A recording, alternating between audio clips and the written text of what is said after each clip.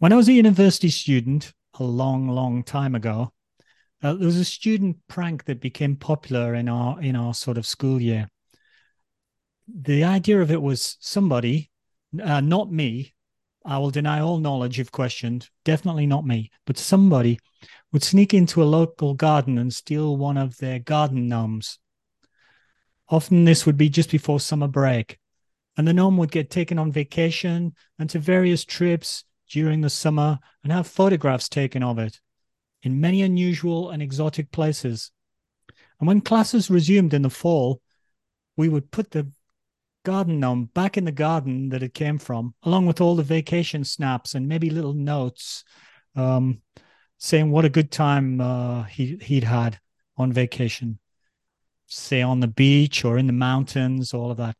And we would have a giggle, and the owners would have no idea who borrowed their gnome, but they'd have all the holiday snaps as evidence that he'd enjoyed himself. Well, today's book has one small story quite similar to that, along with many, many more.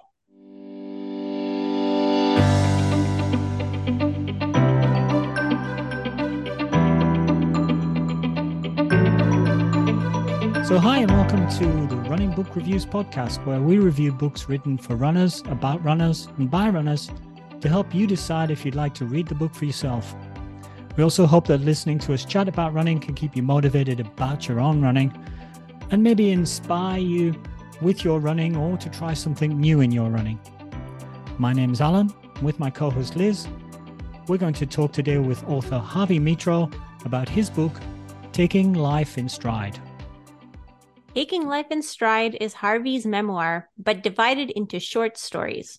The short stories are divided into themes, and each theme section has an introduction. Also kind of a little bit of a story. There are 6 themes. There's racing, moments, fun on the run, life's little difficulties, people, which was my favorite section, and family.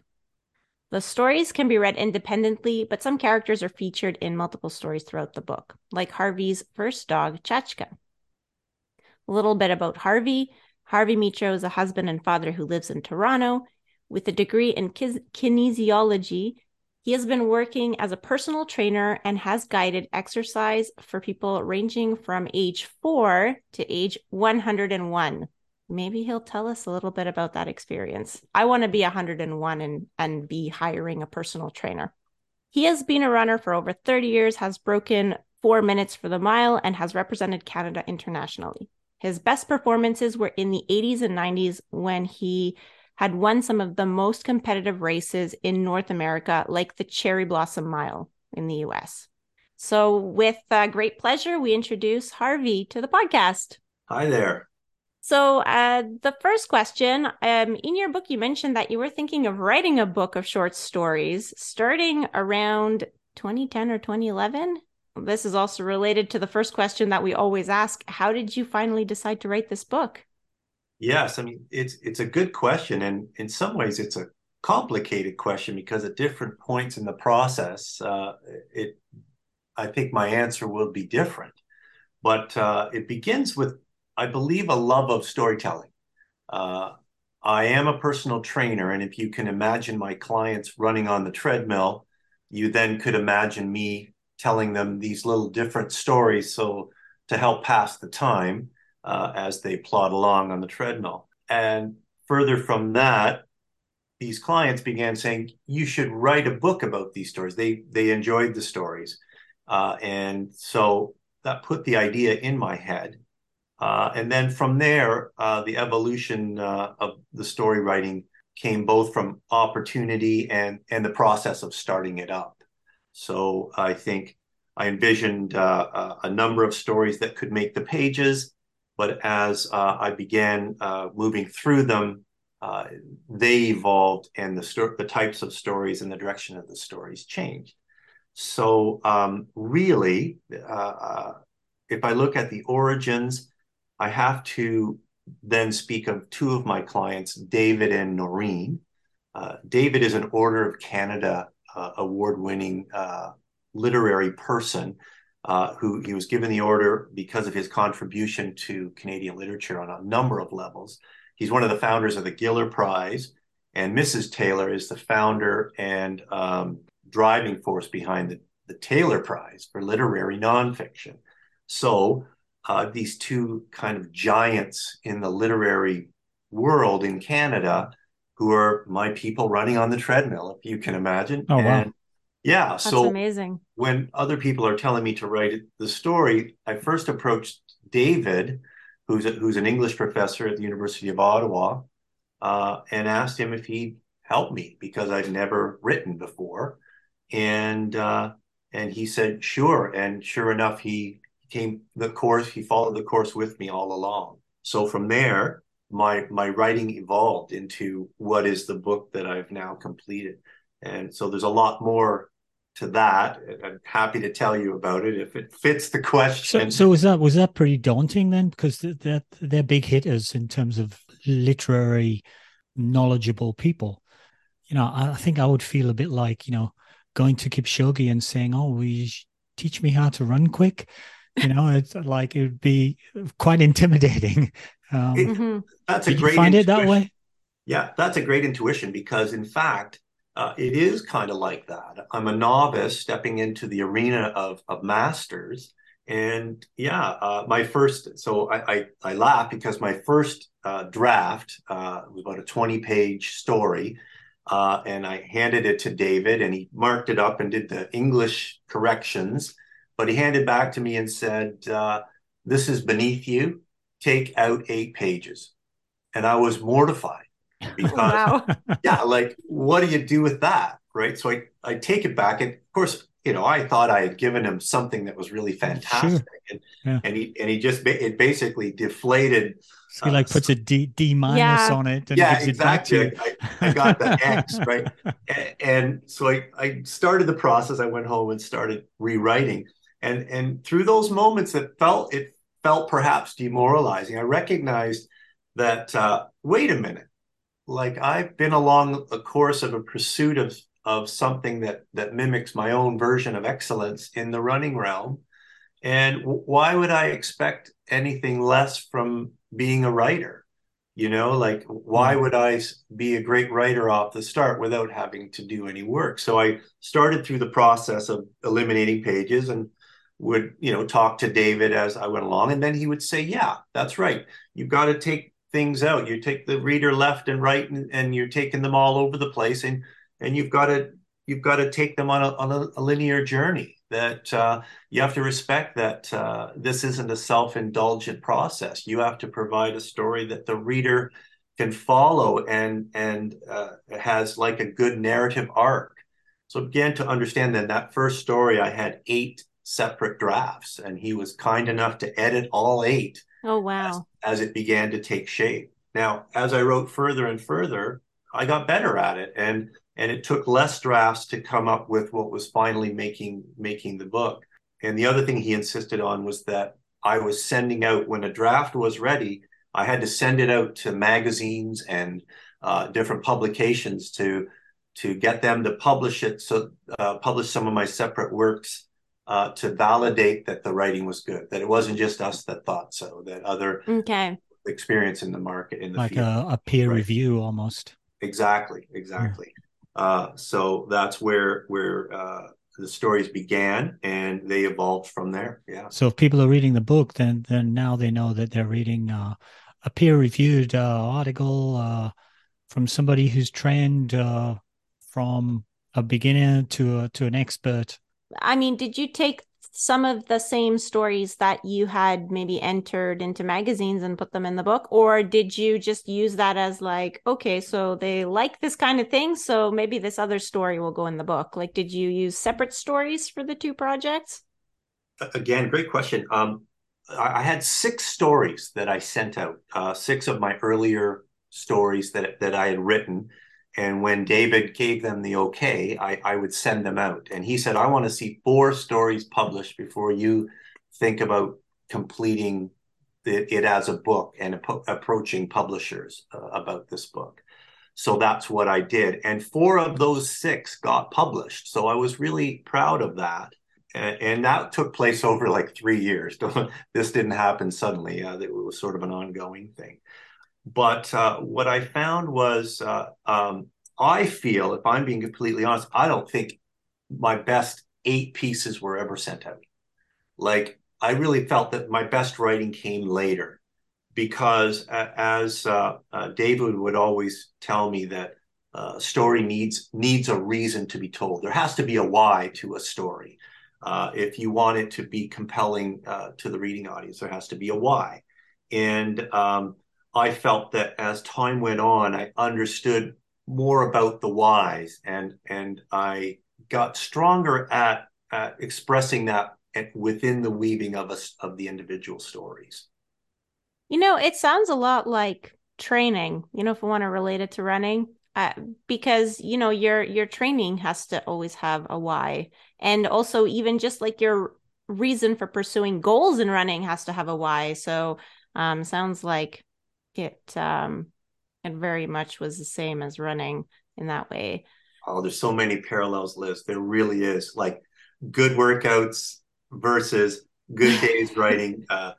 Self-doubt when you're out there and have a rough day. And sometimes I'll read a story and I'm like, oh, that's crap. Like, and it just bothers you until you can make it right. There's so many parallels to running and writing. And I think that was really helpful for me, that I had the running experience, to know that, okay, I feel badly today, but this might not be how I feel tomorrow. So, don't throw everything out just on how you're feeling on the day.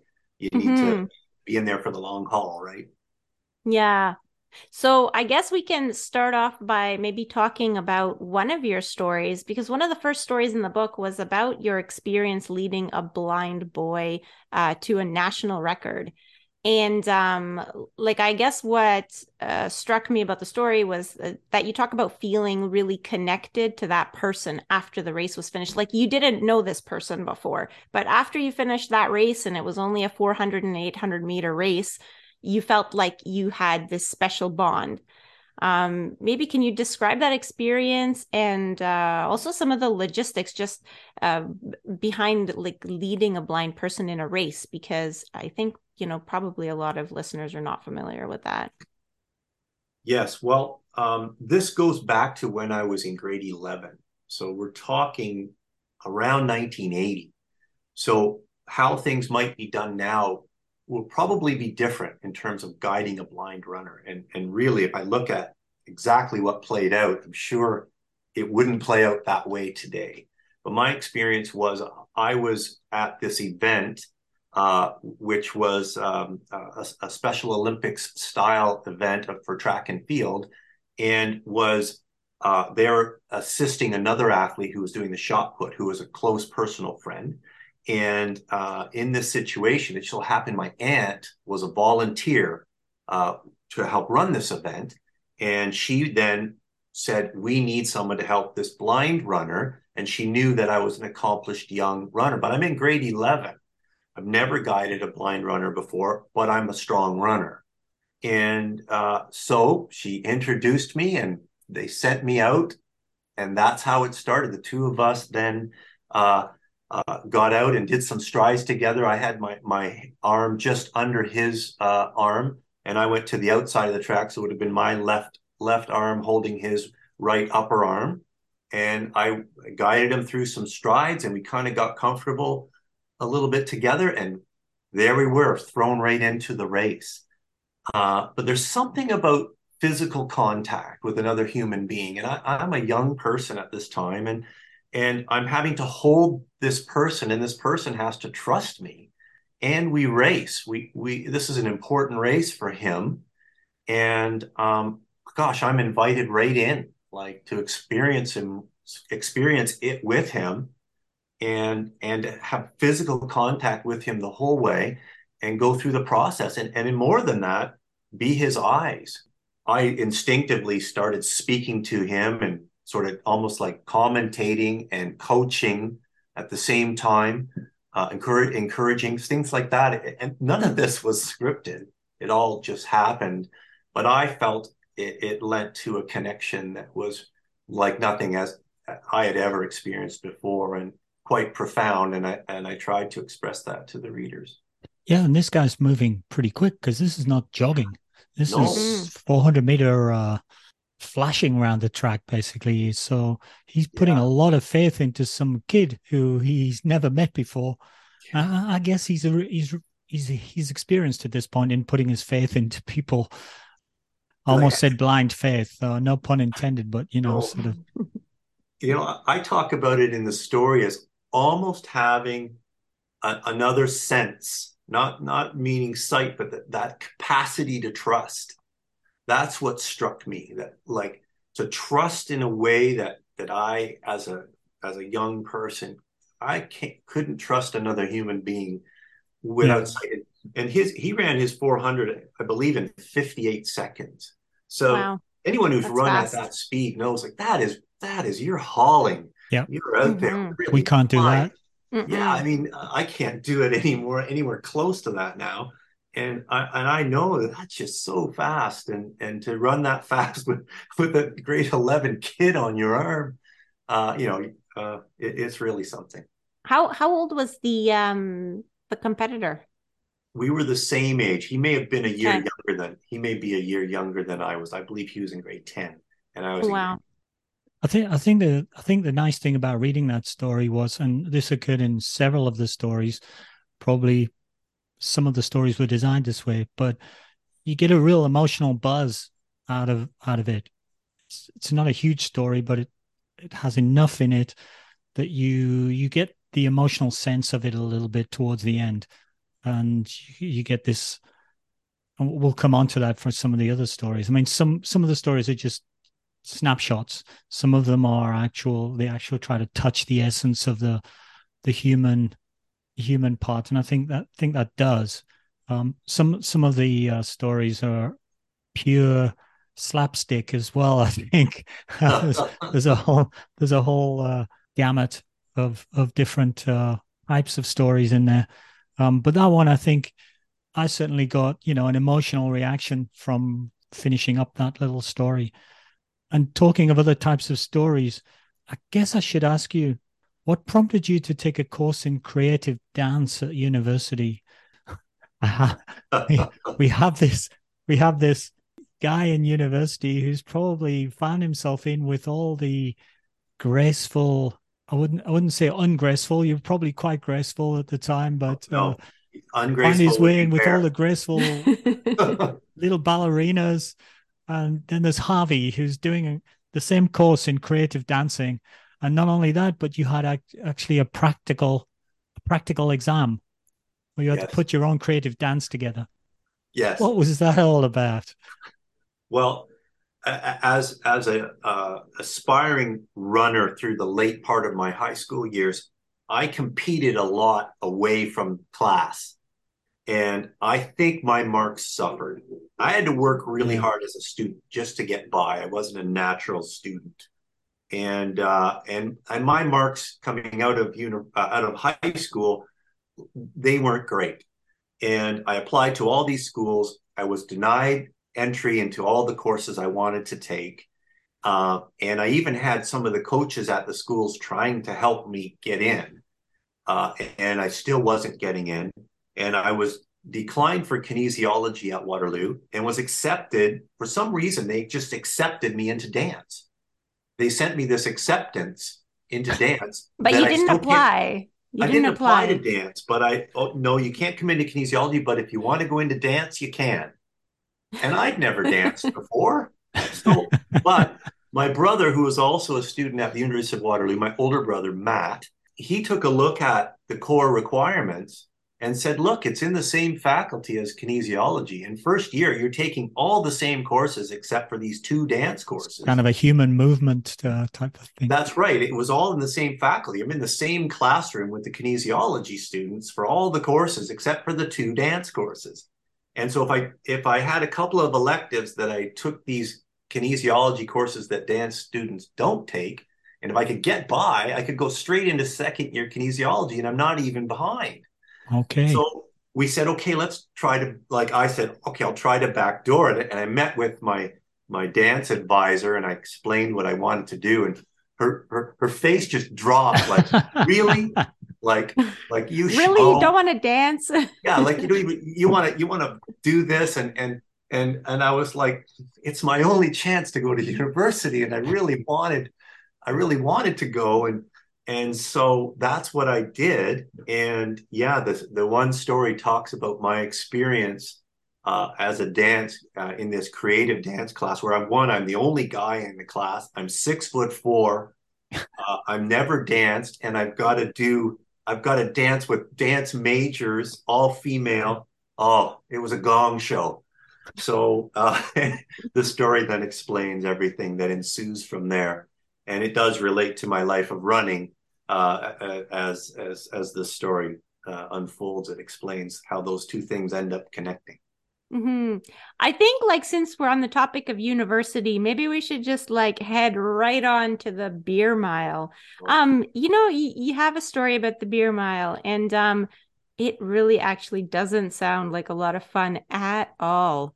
You're basically trying to keep down vomit the whole time while running, and then every lap you had to drink another beer. So I guess my first question is, did you ever do another one after that experience? Sadly, we Okay. had a couple of years where we ran the beer mile, Oh my and we goodness. even did a beer naked mile. If you can imagine, it was on April 1st. It was like 0 degrees, and a bunch of bonehead university. There we are thinking, oh, here's a good idea. Anyway, it I was guess all if about it was that cold, there probably wasn't too much to see. exactly. And we did it in the dark, thank God. Okay, But hold on. I just have a side comment to make because I saw my friend that I hadn't seen in a while. I saw her last weekend and I met her kids, and one of her kids is 13. And she was telling me all about TikTok, and she was telling me all about how every time somebody starts to even do something that looks like it might be ridiculous, someone takes out their phone to film them. And my first reaction was, thank God that didn't exist when I was in high school. And like now that you're telling me this story, I'm like, thank God it didn't exist when you were in high school. yeah. Well, let me tell you what did happen that day. And this isn't in the beer mile story, but someone did come out with a camera, and there were Oh. some photographs that started snapping halfway through. Fortunately, they're grainy and it was dark, but there's a few of them that I'm hoping none of the participants become politicians, because Mm. if they come out, there definitely would be compromising. But they won't come out, and fortunately, And camera technology wasn't really that good then. Yeah. So if it was absolutely. dark, But it Will would. all our listeners know what a beer mile is? Basically, you do one lap of the track, you drink a beer, you do one lap of the track, you drink another beer, so you repeat 4 times. So you end up drinking 4 beers in very, very quick succession and racing really rather hard yes, in between times. And really, the two things are not at all compatible. not at And all. And there's Mm-mm. actually an official beer mile that's run now. yeah, there's a world record. I think a Canadian may even hold the world That's record. correct. And I'm kicking myself because I know him, and I'm trying to bring his name in. I'm hope we'll let it go, and it may pop into my head. But he's run the beer mile in 4 minutes, and I believe it's 4:28 his world Yeah, record Mm-hmm. for yeah, the mile. And it takes him about 5 or 6 seconds to drink each beer. yeah. He's running the mile in like 4:01 So you got to drink. or You got to drink a beer in 7 seconds 4 times and run a 4 minute mile. right. And you're not allowed to throw up. You're not allowed to vomit, Mm-mm. or No, you have to get do an DQ'd. extra lap or something. Yeah, you get disqualified basically. Disqualified. Yeah, like Yeah, it's an incredible thing. But Corey Belmore, there it is, Corey Belmore. yeah. And I'll tell you, if your listeners want to look up Corey, there's some videos showing just what an incredible feat it is and how fast he's running. He's a 3:39, 1,500-meter runner. And boy, Wow. he does in the beer mile. I mean, I don't know who's going to break that record, but it is something. Yeah, because if he can run 3:39, oh my goodness. Yeah. 1,500. Yeah. So Yeah. he's really fast and he can drink beer really fast. I think those two skills are not found in very many people at the same time. I would agree with that. Certainly not found in me. as I learned running the beer mile. But you did do it again. I did it several times, and I will not. I know I will never do another one. As I comment in the story, I think I threw up and beer got into my eyes.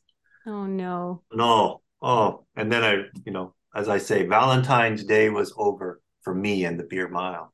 But beer has a habit of bringing people together sometimes. Liz doesn't understand this because she's not a beer Mm-mm. drinker, but being a beer drinker, it's a social glue. Brings It people is. together. But running also brings people together, and that's a segue to maybe your story with the Jamaican guy that you met standing in the queue at Tim Hortons. Tim Hortons is the Canadian Starbucks. Canadian Starbucks, let's say, yeah. Not really, but kind Yeah. of. The Canadian Dunkin' Donuts. And you're able, just standing in the line and just seeing this Jamaican guy, you're able to make a connection through running. Yes. Um, Yeah. maybe you tell us quickly a little bit about it. Yeah, this was a wonderful experience, and this is it hinges around Usain Bolt, and many of your listeners will remember when Usain broke onto the scene internationally with his Olympic and world record. It was a 9.69 clocking or something. I might be wrong about the time off the top of my head. But he had just set that world record, and it was the next day, and I was in a gas station, and I saw a young man wearing a Jamaican soccer jersey, and I recognized it as the Jamaican soccer jersey. He was a young black man, and I was a couple of positions behind him in line, and I got to talk to this guy about Usain Bolt because I was just busting because it was the greatest feat of human athleticism to date that I had ever seen. It was just, he was otherworldly what he achieved. And I was just had to talk to this young man. Well, he kind of, first like, why is this guy coming up to me and talking? I don't know him in the gas station. I tap him on the shoulder. When someone looks at you and there's a look of like, what the heck, but I said, look, I just saw your jersey. I have to talk to you about, did you see this race? And soon as I said that, everything changed. All of a sudden, the face changed. He dropped, he smiled. It was like, oh my God. And then he starts regaling about what the people were doing back home in Jamaica, celebrating in the streets. And he had just been talking to someone. We have this beautiful animated conversation, two people connecting over the love of sport and human achievement. And, otherwise we would have had no reason to connect. And anyhow, we go through the lineup at Tim Hortons and I'm waiting for my ice cap because he's finished and gone. And all of a sudden I get a tap on the shoulder and there's the same man and he hands me a brand new, still in the foil, Jamaican team jersey. This is identical to the one he was wearing. And he said, I just want you to have this. And like, melt your heart, like, wow. I went, wow. Like, I was so happy that I reached out and sort of broke through my inhibitions just because I wanted to talk to him about something positive. And wow. And then all of a sudden I have this connection. I actually wrote into the Toronto Star and it got published about just the encounter, not the story that's in the book. I really go deep into it, but I just sort of a really short piece for the Toronto Star about what it is to be a Torontonian and be in a multicultural society and be able to connect through sport and kind of the bigger virtues of sport and the Olympic movement. And it was a wonderful experience. Did you ever see him again? I never saw him again. I was kind of because it kind of happens so fast, and then it's. I know. I kind of hope that when I wrote into the Toronto Star and my name was there, that maybe he'd see it and maybe we connect again, but that didn't happen. But it didn't diminish the moment, and I still have that jersey, and I still cherish it. And I can see you actually lighting up as we're talking here. Oh yeah. Just talking about it, I can see you just sparking. Yeah. No. Just wonderful. Thinking of reliving it. You Yeah. had also a few other opportunities to wear it because Usain Bolt, Yeah. he announced retirement and then he came back, and each time like he just dominates. I mean, it's unbelievable. Yeah, he was a spectacular ambassador for track and field just by his amazing human achievements. And yeah, I said to the young man at the time, I didn't think we'd see someone in our lifetime better what Usain Bolt has done. And I still, obviously technology's changing. I could be wrong, and why wouldn't there be another phenomenon like that? But he was just so far beyond anything I had ever seen. Who knows? Who knows? Hmm. I mean, there is now because now there's also technology in the shoes, and it's Yes. extending to the track world. So, I mean, you never know, right? Yeah. The track itself hasn't changed all that much, but the now the footwear is changing, so that Yes. could bring on some more good performances.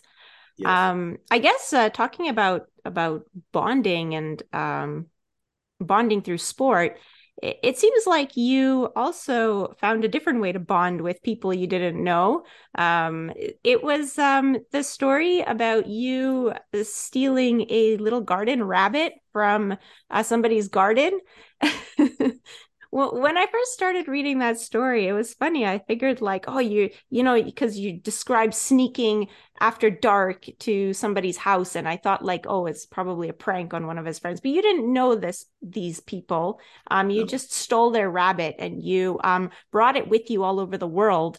And it's funny because it seems like you were able to connect with people, and people actually wanted to have their picture taken with this rabbit.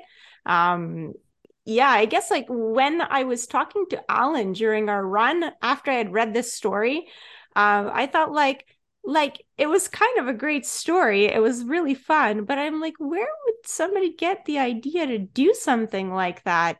And Alan told me that it was a prank that they used to play as kids in the UK. And so I guess was this something like how did you get this idea? Where did I, that I, come from? I was interested in what you said there, Alan, because you talk about the garden gnome and people stealing them. And so when would this have happened? What year would Yeah, you have been? this is in the late 70s, early 80s.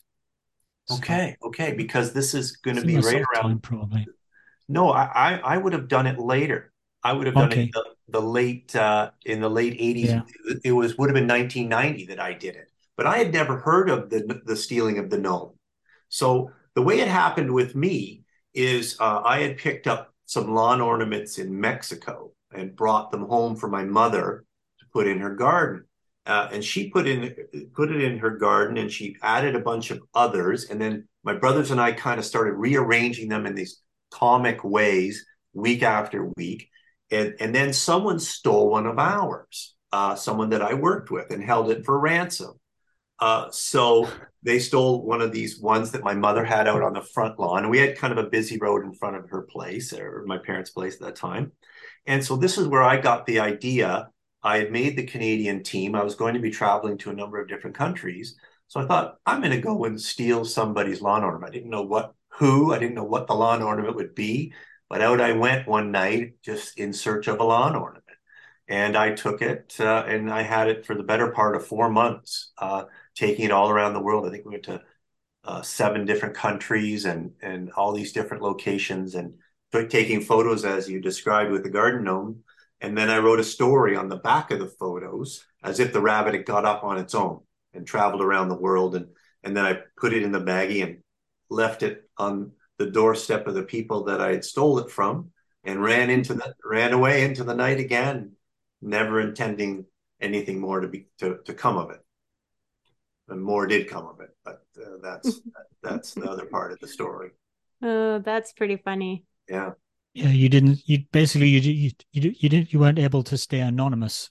I was not, and Mm. until I heard what you said, Alan, I thought that what I did preceded the garden gnome thing because Travelocity they do the There garden you gnome. go. That's why they have a garden gnome on there. Right, right. And Yeah. So I thought what I did preceded all that, but now learning from you, it didn't. This was happening even earlier when you were a young guy, and Yeah, that would have been yeah, in the UK, so maybe yeah, you in the UK. traveled at Yeah. different Hmm.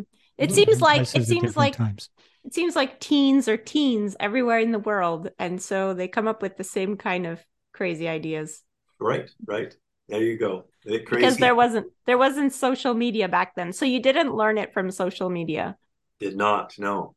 So we saw your current dog just before we started in the background, Twyla, who looks exactly like the dog that features several times in your book and in several stories. Who's called they're sort of a whippet type of dog who's called Chachka. Rather than prompt you, maybe you could just tell us, where does Chachka come from as a name? It's quite unusual, and tell us something about Chachka. Okay. Well, as you say, Chechka factors all throughout the book, and I've tried to use Chechka in the book, the stories about Chechka, kind of as these light little stories. My mother was teasing me as I was testing out the story. She said, "Like, God, are you always so serious?" And some of the deeper stories, she'd razz me like, "God, can you lighten up?" But all along, I wanted to tell the story of Chechka, but instead of telling his story in one long story, I've kind of divided it up into these little episodes. And Chechka came to us from the Humane Society. We were looking for a dog, and went there and went back into an area that we shouldn't have gone back into. It was actually a restricted area because he was waiting to be reclaimed by whoever may have lost him. So there's a time period that goes by. So we went back there, and this little hound was tucked away, and he saw us in, and he came to his cage and he stuck his paw out, and here was this little skinny running dog, and Nicole, my wife Nicole, and I, both skinny running people, saw this little hound and fell in love with him, and so we put in for him that when the period passed, could we have a chance to adopt him, and we were so fortunate to have him.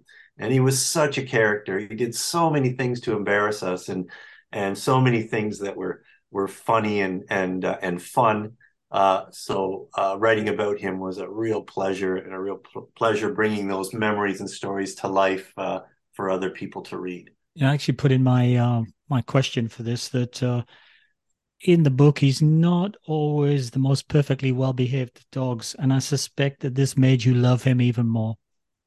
Absolutely, absolutely. We weren't the best owners either. Yeah, Like when you think of it, like we kind of have this yeah, this motto to leave him off his lead when we ran with him. We try to let, like, whippets need to run, like whippets and greyhound, they need to run, and they love to run fast, and it's a beautiful thing when you see it when they run. So you know when when you don't have a dog fully under control, you are rolling the dice for some things to happen, and we paid the price on that a few times, but not in any drastic way. And he certainly was not a dog that would harm anyone or anything, but he got into some mischief for sure. So I guess we can go back to some of the serious stuff. Because you do have a story about how you were diagnosed with ulcerative colitis in 1988. Um, so, being a runner and having this disease, I mean, did it change anything for your running? Was it, maybe better once you had the diagnosis because at least you knew what to expect, or was there anything that you started doing differently to manage flare-ups or avoid them, just in case Oh, there are other runners with the same problem? yes. I mean, I think there we have much better treatments for it now. So the Crohn's and Colitis Foundation have really been fantastic in evolving the research and some of the treatments. I'm on a treatment now that I feel, had I had as a young person, would have completely eradicated my ulcerative colitis. Those treatments weren't available back at the time when I was going through it. So to answer your question, it really was. I was seeking medical attention. It was largely not 100% effective in helping me avoid some of the pitfalls of the disease. So I had to just cope with it as best I could. I think what's wonderful about the disease now is that people are talking about it. Now, that was a story I wasn't going to write. That was never on the queue.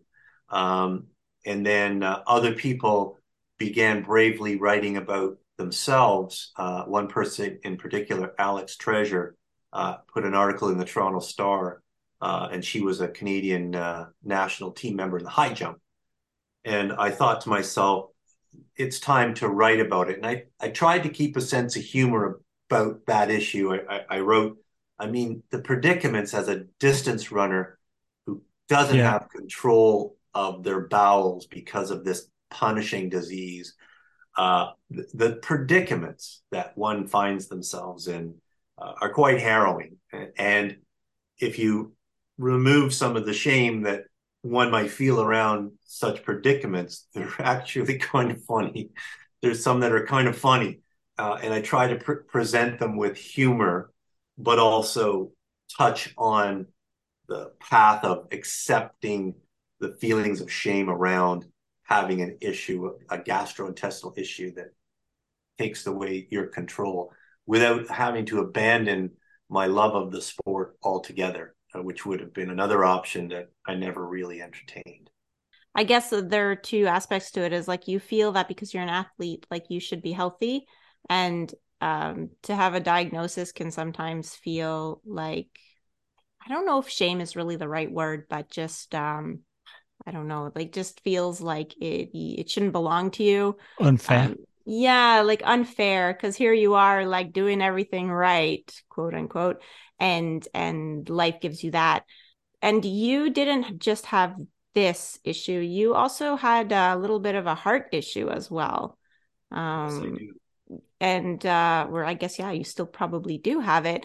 And like, how did that affect your, I mean, you were still a really good runner, like you ran sub 4 minute miles and you represented Canada, but I guess it did affect some of your races.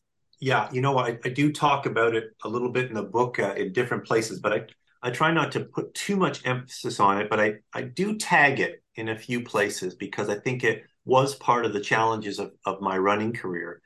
So it does factor into some stories. But the more I think about that, I think of almost every runner I know. And you could look at the challenges and regrets or lost opportunities that present from those challenges. And it brings me to one of the commonalities I feel like with every level of runner, you know, you're going to have challenges that you either meet or fall short of in your estimation for whatever reasons that you have in your life, right?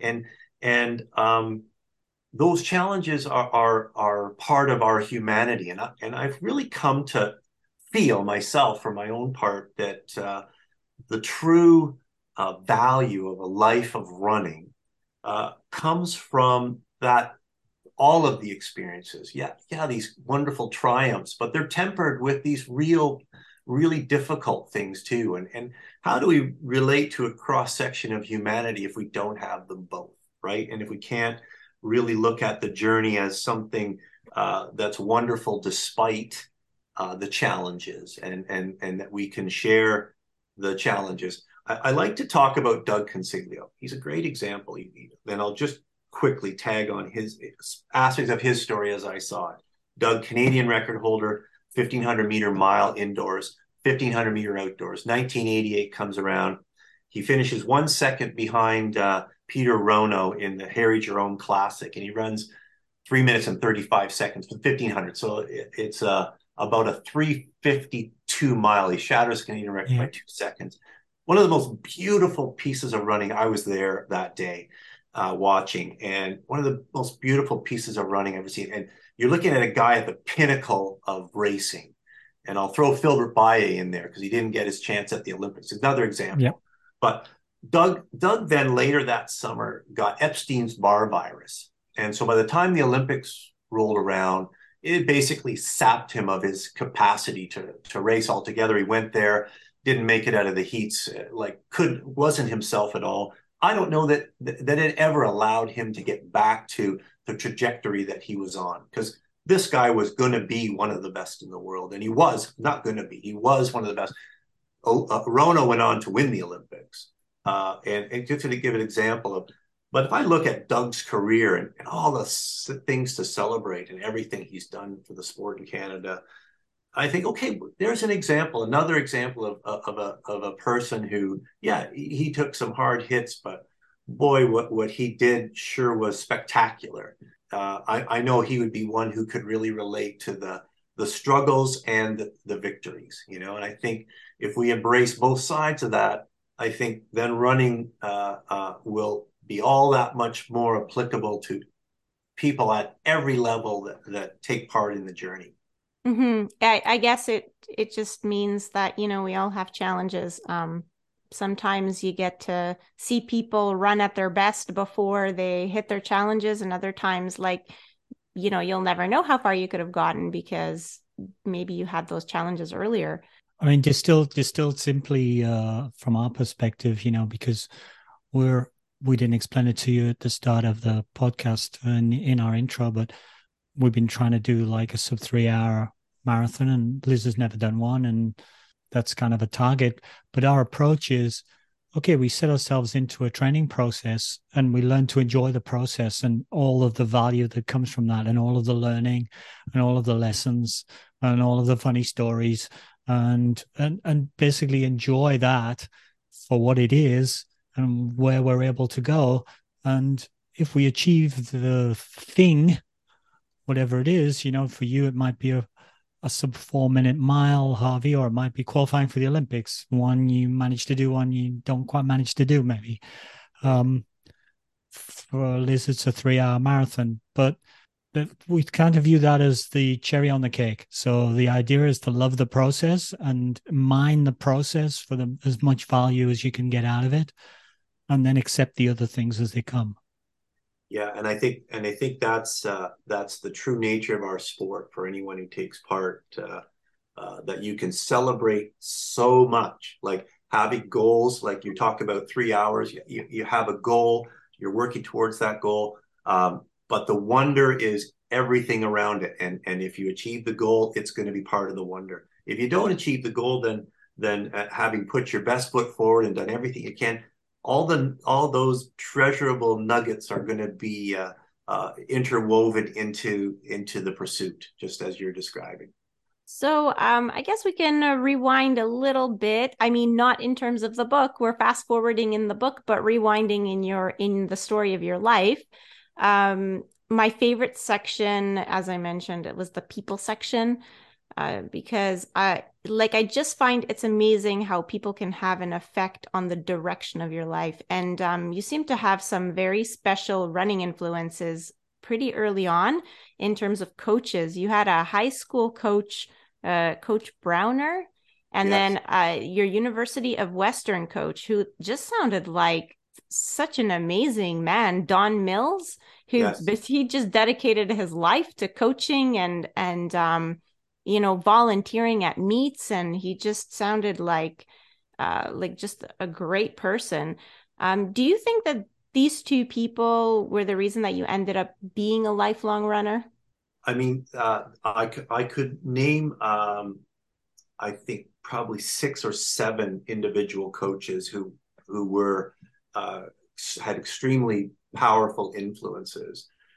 It's interesting that you mentioned Don Mills, because just last night after Don passed away, last night was reading all the tributes that happened. Don was a gift to the running community. He coached so many at so many levels, and whether you were a beginner or you were an international athlete, he gave you his heart and soul, and his whole life was dedicated to running. So he was a real gift to the community, and I benefited from that. But he coached me at the University of Waterloo, but he was never my lifetime coach. I had 2 coaches, one named Vito Delben, who came during and after high school, and another coach named Paul Post here in Toronto. And those two coaches, I'm so indebted to. Vito took me from a skinny high school kid, and with the help of Coach Brown in high school, they developed me into a national and international level runner through hours and hours of volunteer time and expertise. I wrote a full story about Coach Brown because he was this omnipresent person in the community, the high school community that I came through. He's a huge personality and a really interesting story. At the same time, Vito Dalben, he was a much more private man, and I said I'd like to write a story about Vito, but I'd have to write a book. I would have to write a book about Vito because the level of commitment and the nuances and the amount that he gave to my life, he's like my brother. He's like a brother to me in my heart. And he had that kind of influence. And then when I moved to Toronto to be with my wife, Paul Post from the Toronto Olympic Club, who's a legend. Paul's a legend. He's coached, I think he's probably coached a dozen or more sub 4 minute milers and developed all kinds and was he's in his mid 90s now. He's still going strong. Oh, wow. Wow. Yep. But Paul, he's in the Hall of Fame for road running and for coaching. Anyway, he's a legend among Canadians. But Paul handled my career here in Toronto and was a wonderful guide. I also I feel about coaches like all the way from Pee Wee baseball and hockey and all those coaches. They're little angels that gave of themselves because they wanted to, and here I was, just this little person coming along that could take advantage of it. I mean, how grateful I am to all of them. But certainly Don Mills, Paul Post, Vito Dalben, and Coach Brown are among the top of the list for me. And something that I didn't know is that you're actually a member of a Canadian team that set a running world record in 1998. And if I read rightly in your book, that world record set in 1998 still stands today. It does. It does still stand. So that's some world record. Mm-hmm. For the 100-mile relay. So that's Correct. 100 people who run 1 mile each. Correct. Yes. So we had 100 people each run 1 mile each in a continuous relay. So it was a 100-mile relay. And we brought together some of the best in Canadian distance running of all time and of the time. And this was set just leading in, it was 1998, I believe, we set that record.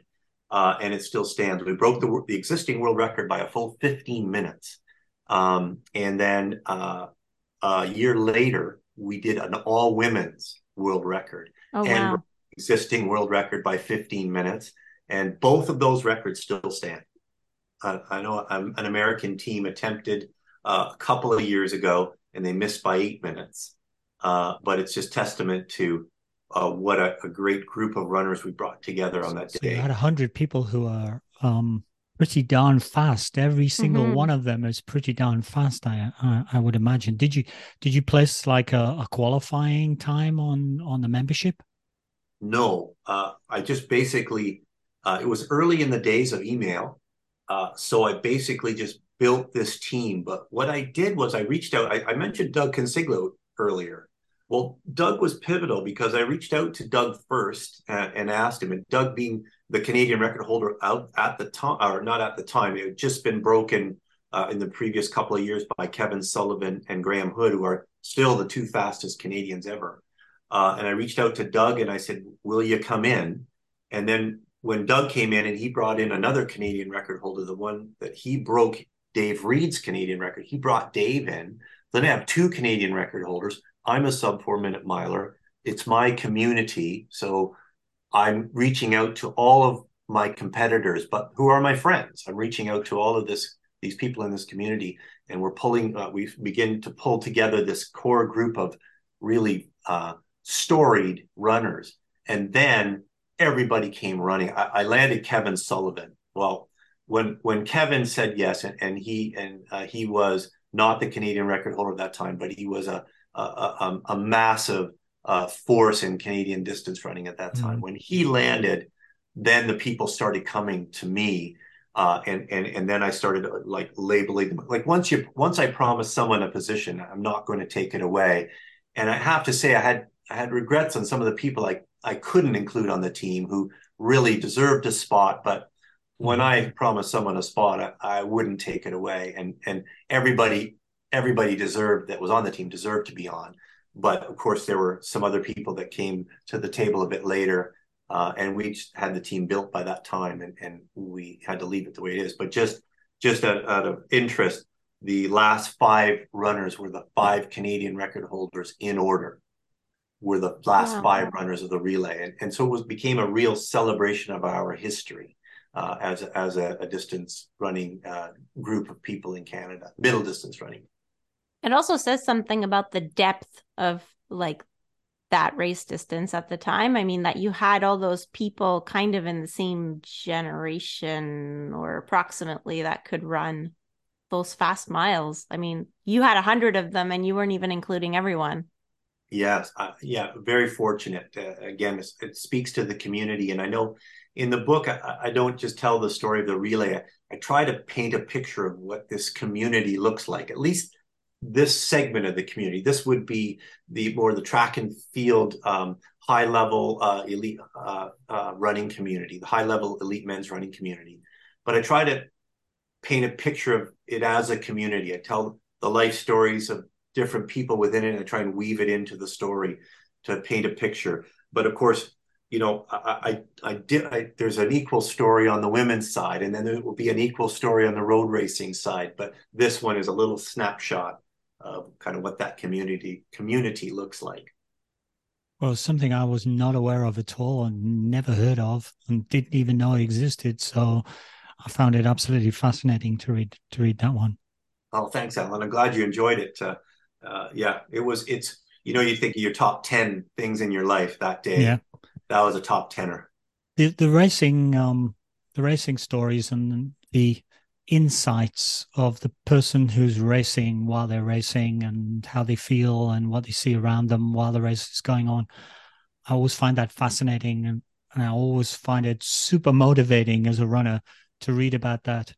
And I was super interested in your story about the Cherry Festival, the Cherry Blossom Mile in the US, where you met on a preceding race. You met this American guy, Dennis, who was running his local mile, and you were running with him, and you ended up being the 2 front runners.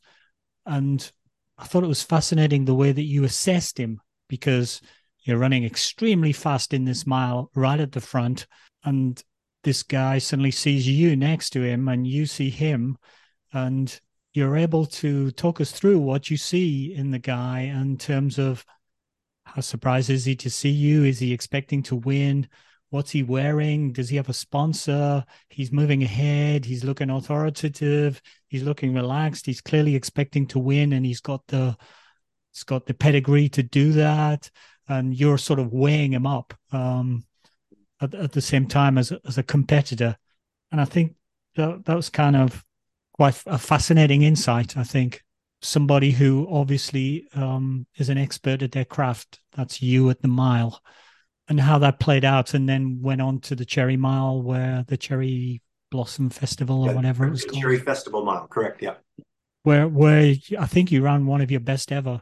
That's right. I ran my fastest ever mile there on that day, and I do talk about it in that story. And it was my first time running the mile faster than 4 minutes, so it was very special. But the race you described was the race that cued me to enter the race where I broke 4 minutes for the mile. And I think if it's okay, I'd love to tell you a little bit about the evolution of that story, the writing process, because great. I think your listeners might find it fascinating, because I feel it's a kind of a fascinating story. So everything that I described, so this is a race. I'm a Canadian boy living pretty close to the border, and I go to Detroit to race in a 1 mile road race. And I find myself alone at the 3/4 mile mark with this other very fine runner. And I assess that runner on a lot of cues, like you were talking about. how fast he was able to run, how fast he changed his pace, how authoritatively he went to the front. He was sponsored. He was wearing a Domino's Pizza jersey. You don't get sponsored unless you're a very good runner. And I knew that he would be surprised to see anyone with him at that stage in the race because he was that good. So I assess what's going on. I actually end up winning that race on the sprint over this man who holds the course record for that race, which was a couple seconds faster than we ran on that day. And I come to know him, and then he tells me about the Cherry Festival Mile. But in the writing of that story, I had written a version of that story that was quite almost exactly what you read in the book, and I had submitted it for a critique to a famous and accomplished Canadian author who's also was also a fine runner in his youth, a man named Lawrence Hill.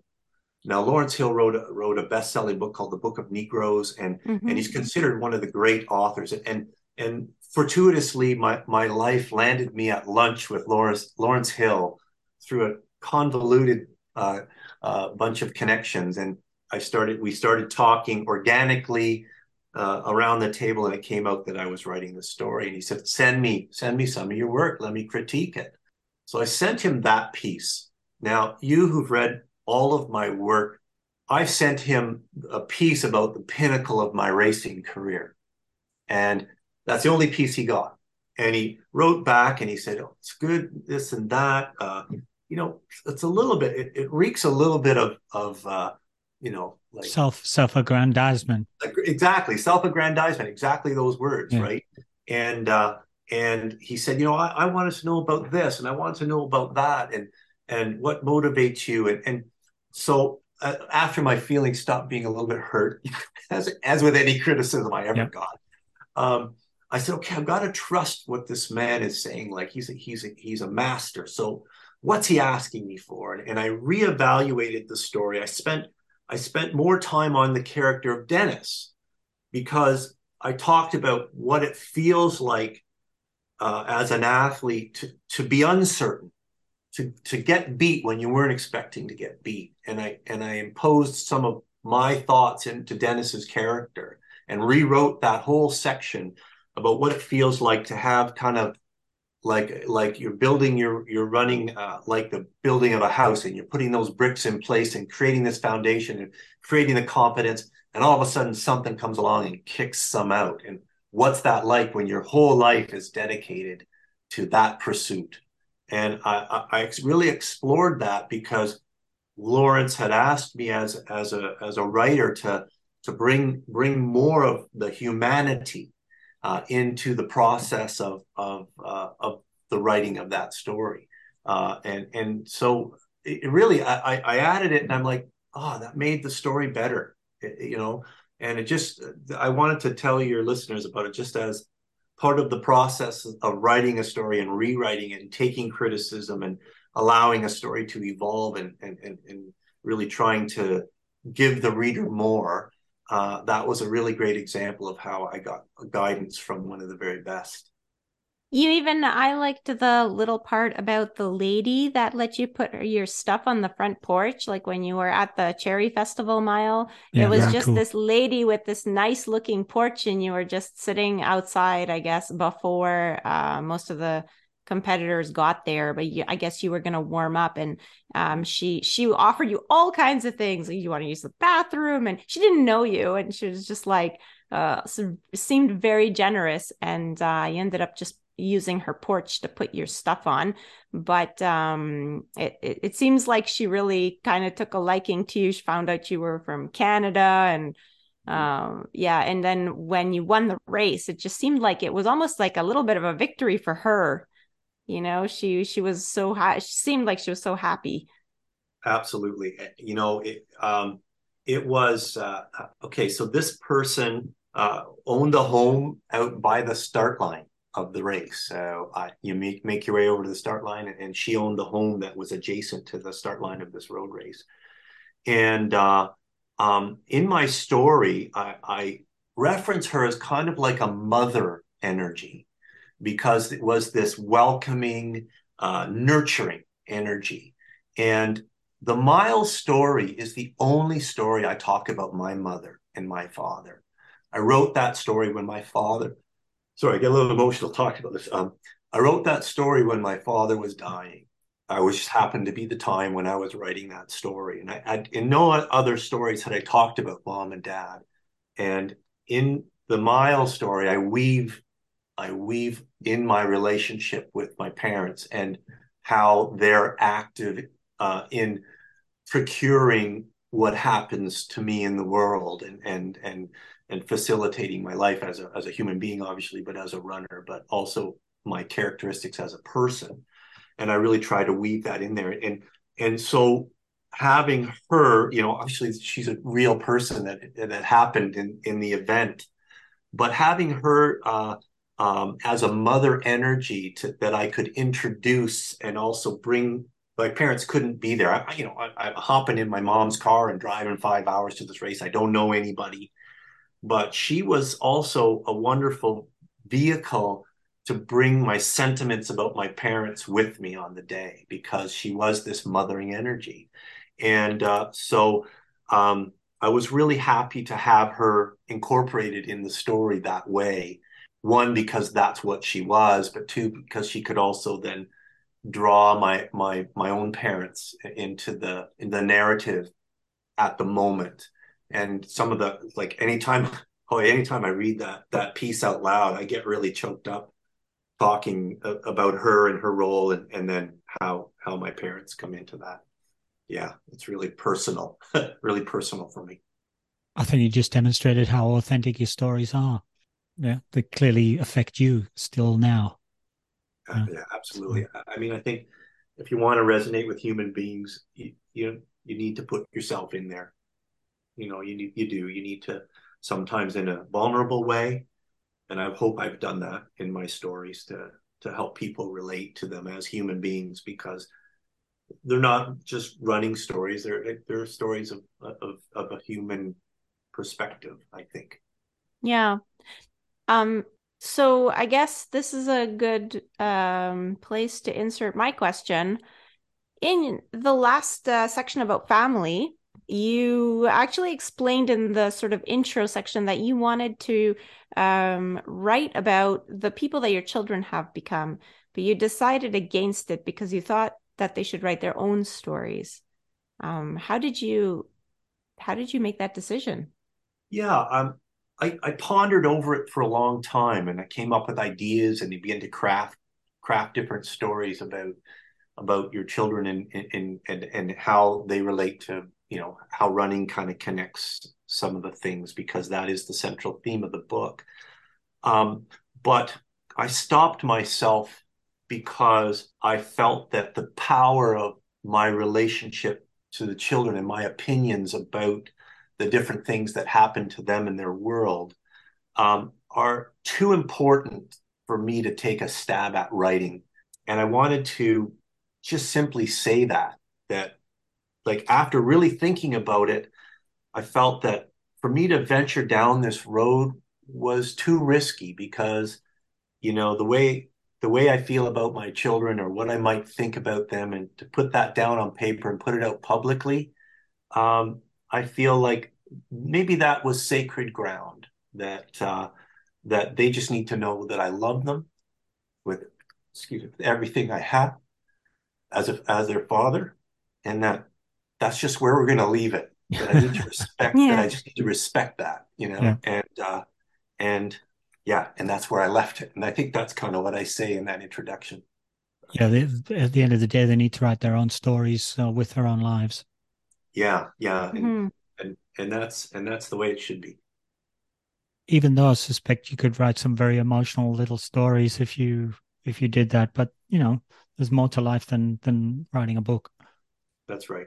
Did you compile all the stories and say, "Oh, I've got this big jumble of stories, and I need to decide which ones I'm going to put in the book and which ones I'm not, and how do I organize them?" Or did you start with the chapters that we talked about at the start and then slot the stories in there? How did you sort of decide on the chapter themes and Okay, which wow. stories to have and not? Thank goodness. Thank you for that question. Wow, I'm so happy to be able to state this. I talk about David and Noreen. right? And Noreen's the one who organized the Charles Taylor Prize for Literary Nonfiction. Well, I had originally the original draft of the book had all the stories all in a row with no sections.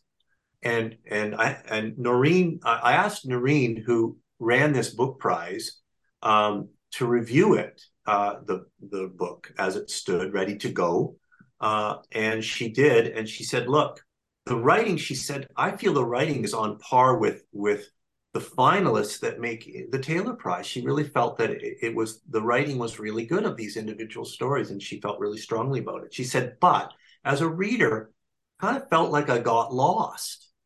Because it's one story after another, and they just continue on.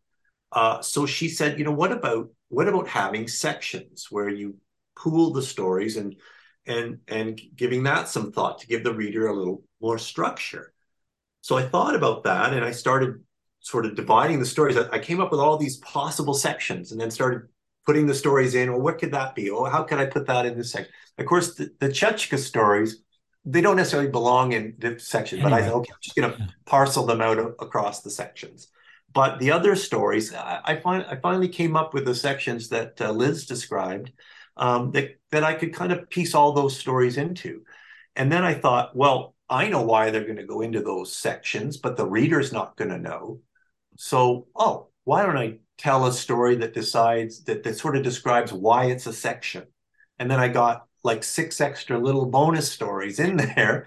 And when that was done, I felt so good about the change. I thought so much better. And I'm so happy I even had these 6 extra little stories. They're really short, most of them.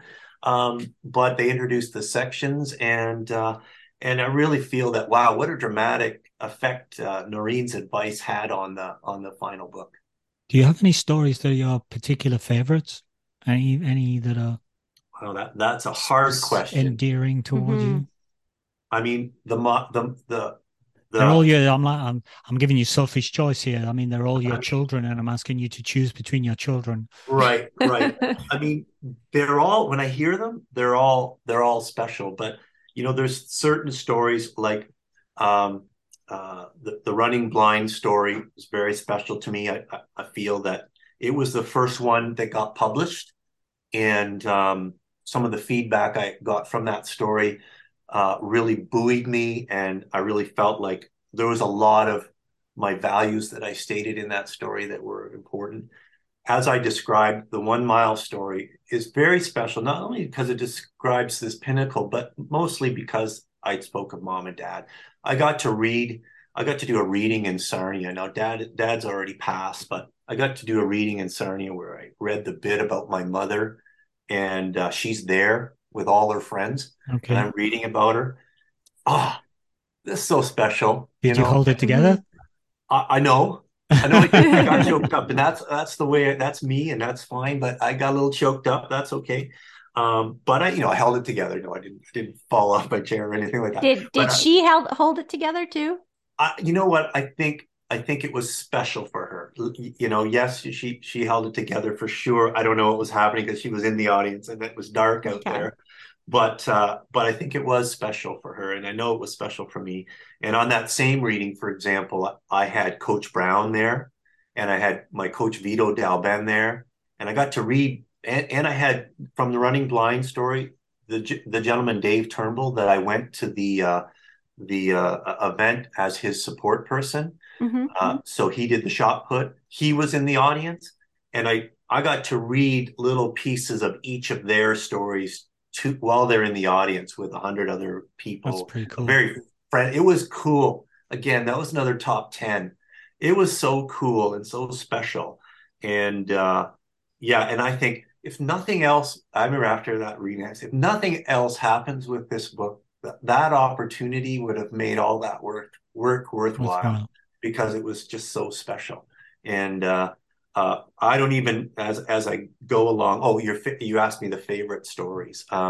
So those stories do hold, like, each story has a special place for different reasons. But if I had to pick a couple, certainly the Mile story because of having Mom and Dad in there, and certainly the Running Blind story because of some of what it carries as well. But they all do have they all do resonate in a special. And the Danny Cassip story, I don't Yep. need to That's mention. what I've got That's the written. one. That's the one Alan chose. That's what I've got written down. Yeah, go ahead, Alan, and maybe we because can talk about that. Yeah. because it's kind of unfair to ask you a question like that without having an opinion myself. So I'm going to ask you what your favorite story is, maybe, Liz. But I thought that the Danny Cassip story was sort of, it had pieces of everything. I found it fascinating. I found it informative. I found it uplifting. I found it moving, tinged with sadness. So, and all parceled up in running. So I found that to be almost a mini, like a novelette in itself, almost. Yeah. I enjoyed that a lot. Thank you. Yeah. I mean, clearly you got it. That story does resonate with a lot of people, and sure does with me. Yeah, thanks for that. Yeah, just the way that everybody came together, to help this guy. So, I mean, this poor guy was new to Canada without his family, and yeah, he found a family with running. Yeah, on a bunch of levels, because he was such a fabulous runner. For those who don't know about Danny, he won the Toronto Marathon. He won the Montreal Marathon.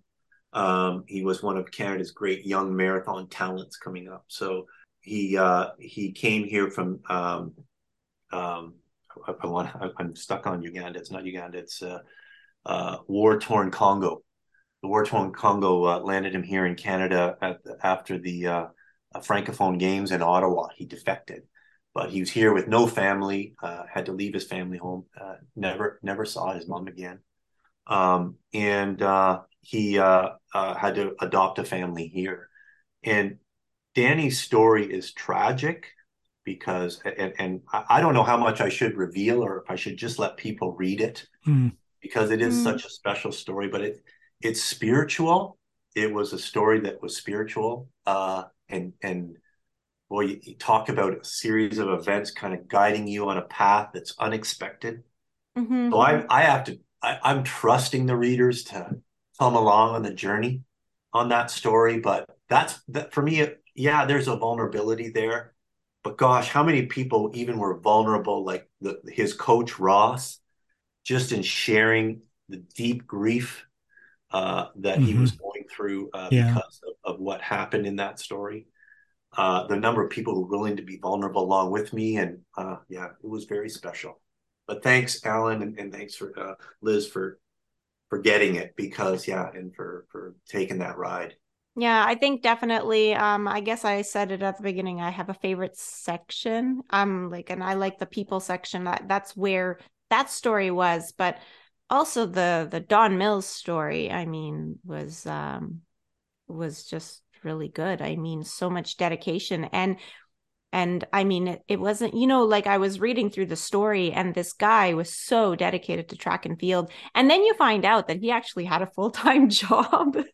Yeah. So he had a full-time job that he was like juggling with, being this just very dedicated person, like just volunteering every bit of time and every bit of money he had to his athletes. And yeah, it's I mean, that one was the one that stood out to me, or at least one of them. I don't know if I could pick a favorite. So. Yeah, that's wonderful that Don resonated with you like that, because you should have seen these tributes, and even his funeral. I've never seen anything like it.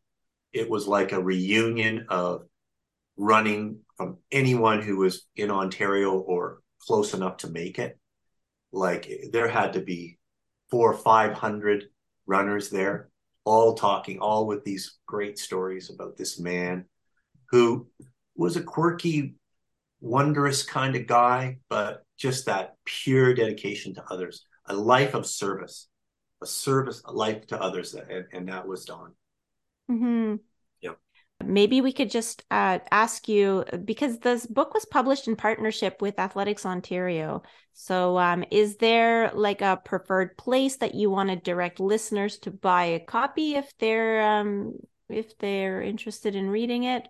Yes, absolutely. Definitely, if you Google me, it'll come up. But the site is Taking Life in Stride, which is the title of the book, takinglifeinstride.ca. And anyone can order the book from that site. if you want me to sign it, like my email is on the site as well. Just send me a note. I'd be happy to sign it for you. Also, I'm trying to think. It can be ordered also through the Athletics Ontario website if you have any trouble finding it. And the proceeds from the book are being donated to Athletics Ontario. So it's something that I partnered with them in publishing the book, and I'm giving the donation, the proceeds of the book to them. And they've been a wonderful partner to be involved with. Yeah, I'm just gonna say, when I was growing up, I remember like in Ontario, just like Ontario was such a powerhouse. Like we would go race in Kingston because, like we live in Montreal. I grew up here, but we had a coach and he would bring us to a few races that were in Ontario. One of them was in Kingston. And I just remember those Ontario runners, like there were just so many of them that were so good, like such good runners. I was used to here, in Quebec, I do the Quebec provincials and I would be, on the podium and I would go over there and I would just get crushed. Well, I'm going to say right back at Quebec, because I went to one Ontario championship and I figured I was going to be the best guy there. Got out there and there's these four guys from Quebec came down. And I'll tell you, Pierre Levalle, Andrew McGuigan, Jean Lagarde, and Philippe Lehert. They came down and I came fifth. These guys isn't Pierre Levalle the owner of Boutique Endurance? Yeah, that's right. There's a plug for Boutique Endurance. Yep. Yeah. Well, Pierre, I mean, he was. I think he's the only man to ever to medal at nationals in the 1500, the 800, and the 400-meter hurdles. He was that good. And, wow. When I made my national team, he was on there with him, and we've been friends ever since. He's a real deal, real deal, great runner. But Philippe Lehert is sadly a person who died far too young, and he was the one who started the Endurance Boutique. And then some of his partners, Pierre, I think being one of them. I could be wrong about the exact evolution, but I know Philippe was at one point the one of Canada's greatest distance runners in the steeplechase and the 5,000 cross country. And he founded that store.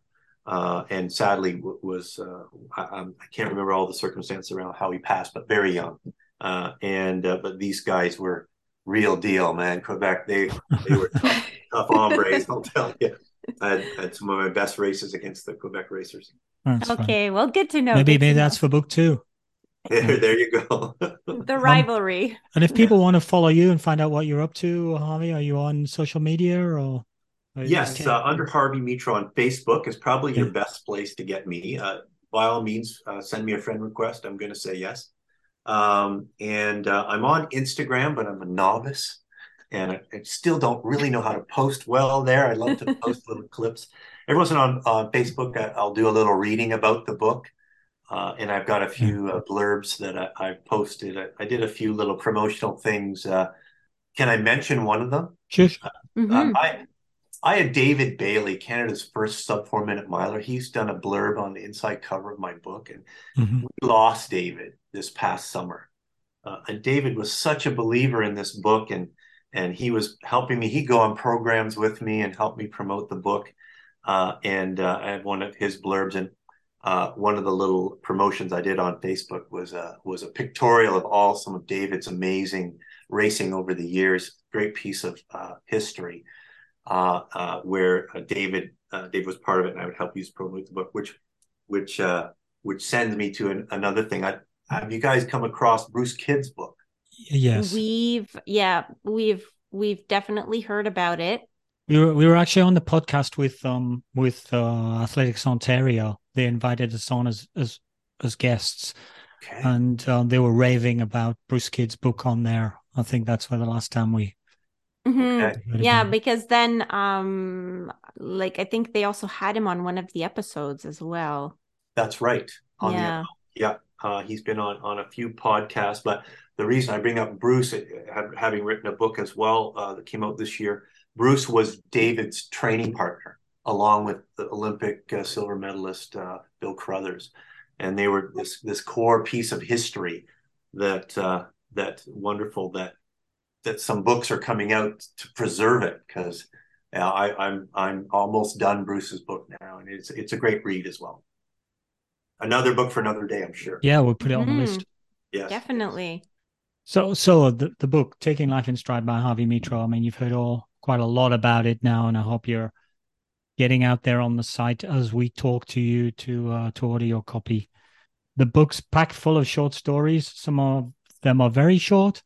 I think I counted 29, not counting the introductions, the chapter introductions. There are also a series of line drawings, sort of illustrations in the book, and some color photographs. I particularly like the one of Chachka with his toy, and the one of Harvey winning the Cherry Festival Mile in full glory, crossing the finish line. That was great to see after reading the story. The book's able to bring different qualities to different stories, as I said during the process: humor, history, human relationships, the wonder of nature, as well as the heart and the soul of a runner. And we heard Harvey getting emotional while I was talking about some bits of it. He certainly clearly put his heart and soul into it. The grouping of stories is by themes. For example, racing is one theme. So there's no chronological order. Sometimes we see Harvey as a child, sometimes we see him as a student, sometimes we see him as an older person, but it doesn't move in chronology. That's not how it's grouped. The connecting theme, I think, is one of simple authenticity. The stories are not always perfect, but they're certainly real and honest. And sometimes they are, in fact, perfect, like running out on Christmas morning and being joined by an endless series of deer. So I guess I'll start by saying that at first I wasn't really sure about the whole short story format. The reason is because in general, I like when stories last, and I find that short stories are kind of over too quickly. But I ended up really enjoying the book. It made me realize that in the end, everyone's life is really just a bunch of short stories. I liked the cover art. There are elements that refer to the stories, but you'll actually only really understand after reading. Because, if you look at it just now online, it's not going to really make any sense. Oh, what's this all about? And then when I read the stories and looked at the book afterwards, I thought, oh, it's perfect. It's a perfect cover, actually. They're a good mix of emotional stories and lighthearted stories. So I think the mix is right. And bear with me for this one. This is one bullet point, but it's going to be a little bit long for me to get this idea out. One of the quotes that stood out to me was in the explanation of why Harvey decided not to write the stories of his children and who they have become. And the quote is, "For me to write a story of who I think they are just wouldn't be right."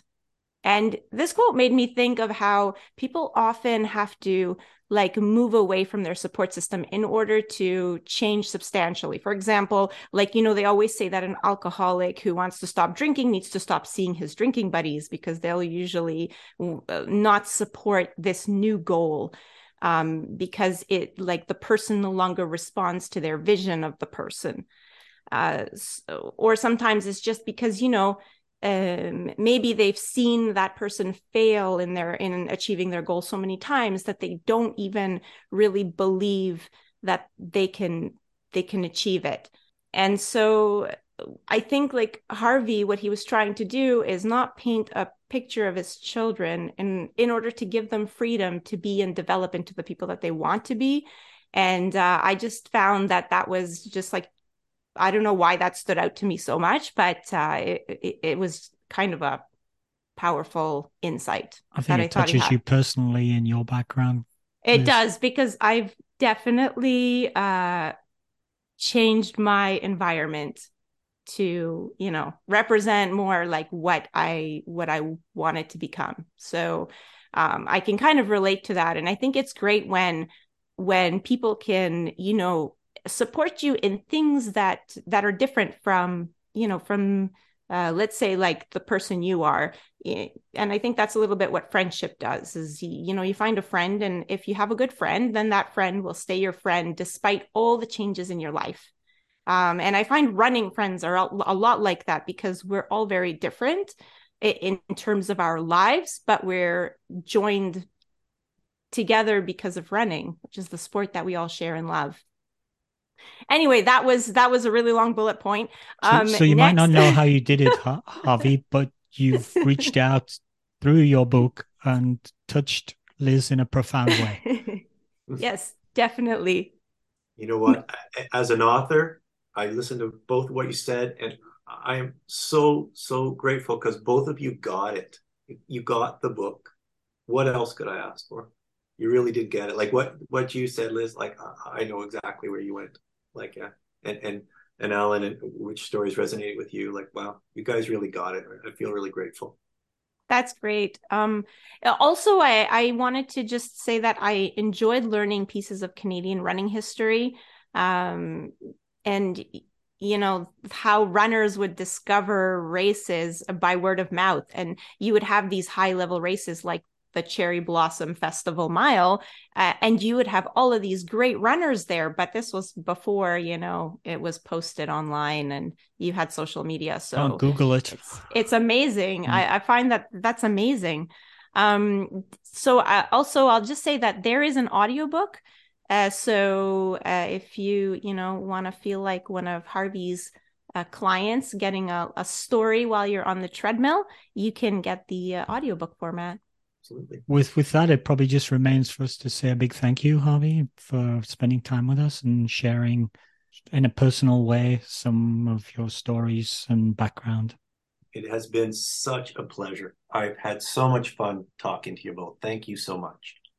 Thank you for listening to another episode of Running Book Reviews. A big thank you to Harvey for providing review copies, signed review copies no less, and spending time with us today. If you'd like to leave us feedback about our podcast, or you want to suggest a book that you'd like us to review in a future episode, please leave us comments on our social media. We are Running Book Reviews on Facebook and Instagram, and on Twitter we are reviews_running. Please follow us and to find out about new episodes when they're released, or you can just subscribe to the podcast on your favorite streaming platform. If you've been listening for a while and you're wondering how you can help us out, there are a few ways. If you enjoy the podcast, spread the word. Tell your friends about us, share a link, get other people interested in the podcast so we can grow our listenership. Or you can leave us a review on Apple Podcast if this is how you listen to the podcast, or you can rate us on Spotify out of 5 stars. Also, you might have noticed if you're in one of our circle of friends on Buy Me a Coffee, they were starting to put out little pieces of stories and pictures and outtakes on our Buy Me a Coffee site. You can just go there, just look for Running Book Reviews on the Buy Me a Coffee website. And if you feel so moved, you can buy us a coffee as well while you're there. That's all for today from Running Book Reviews. Bye for now.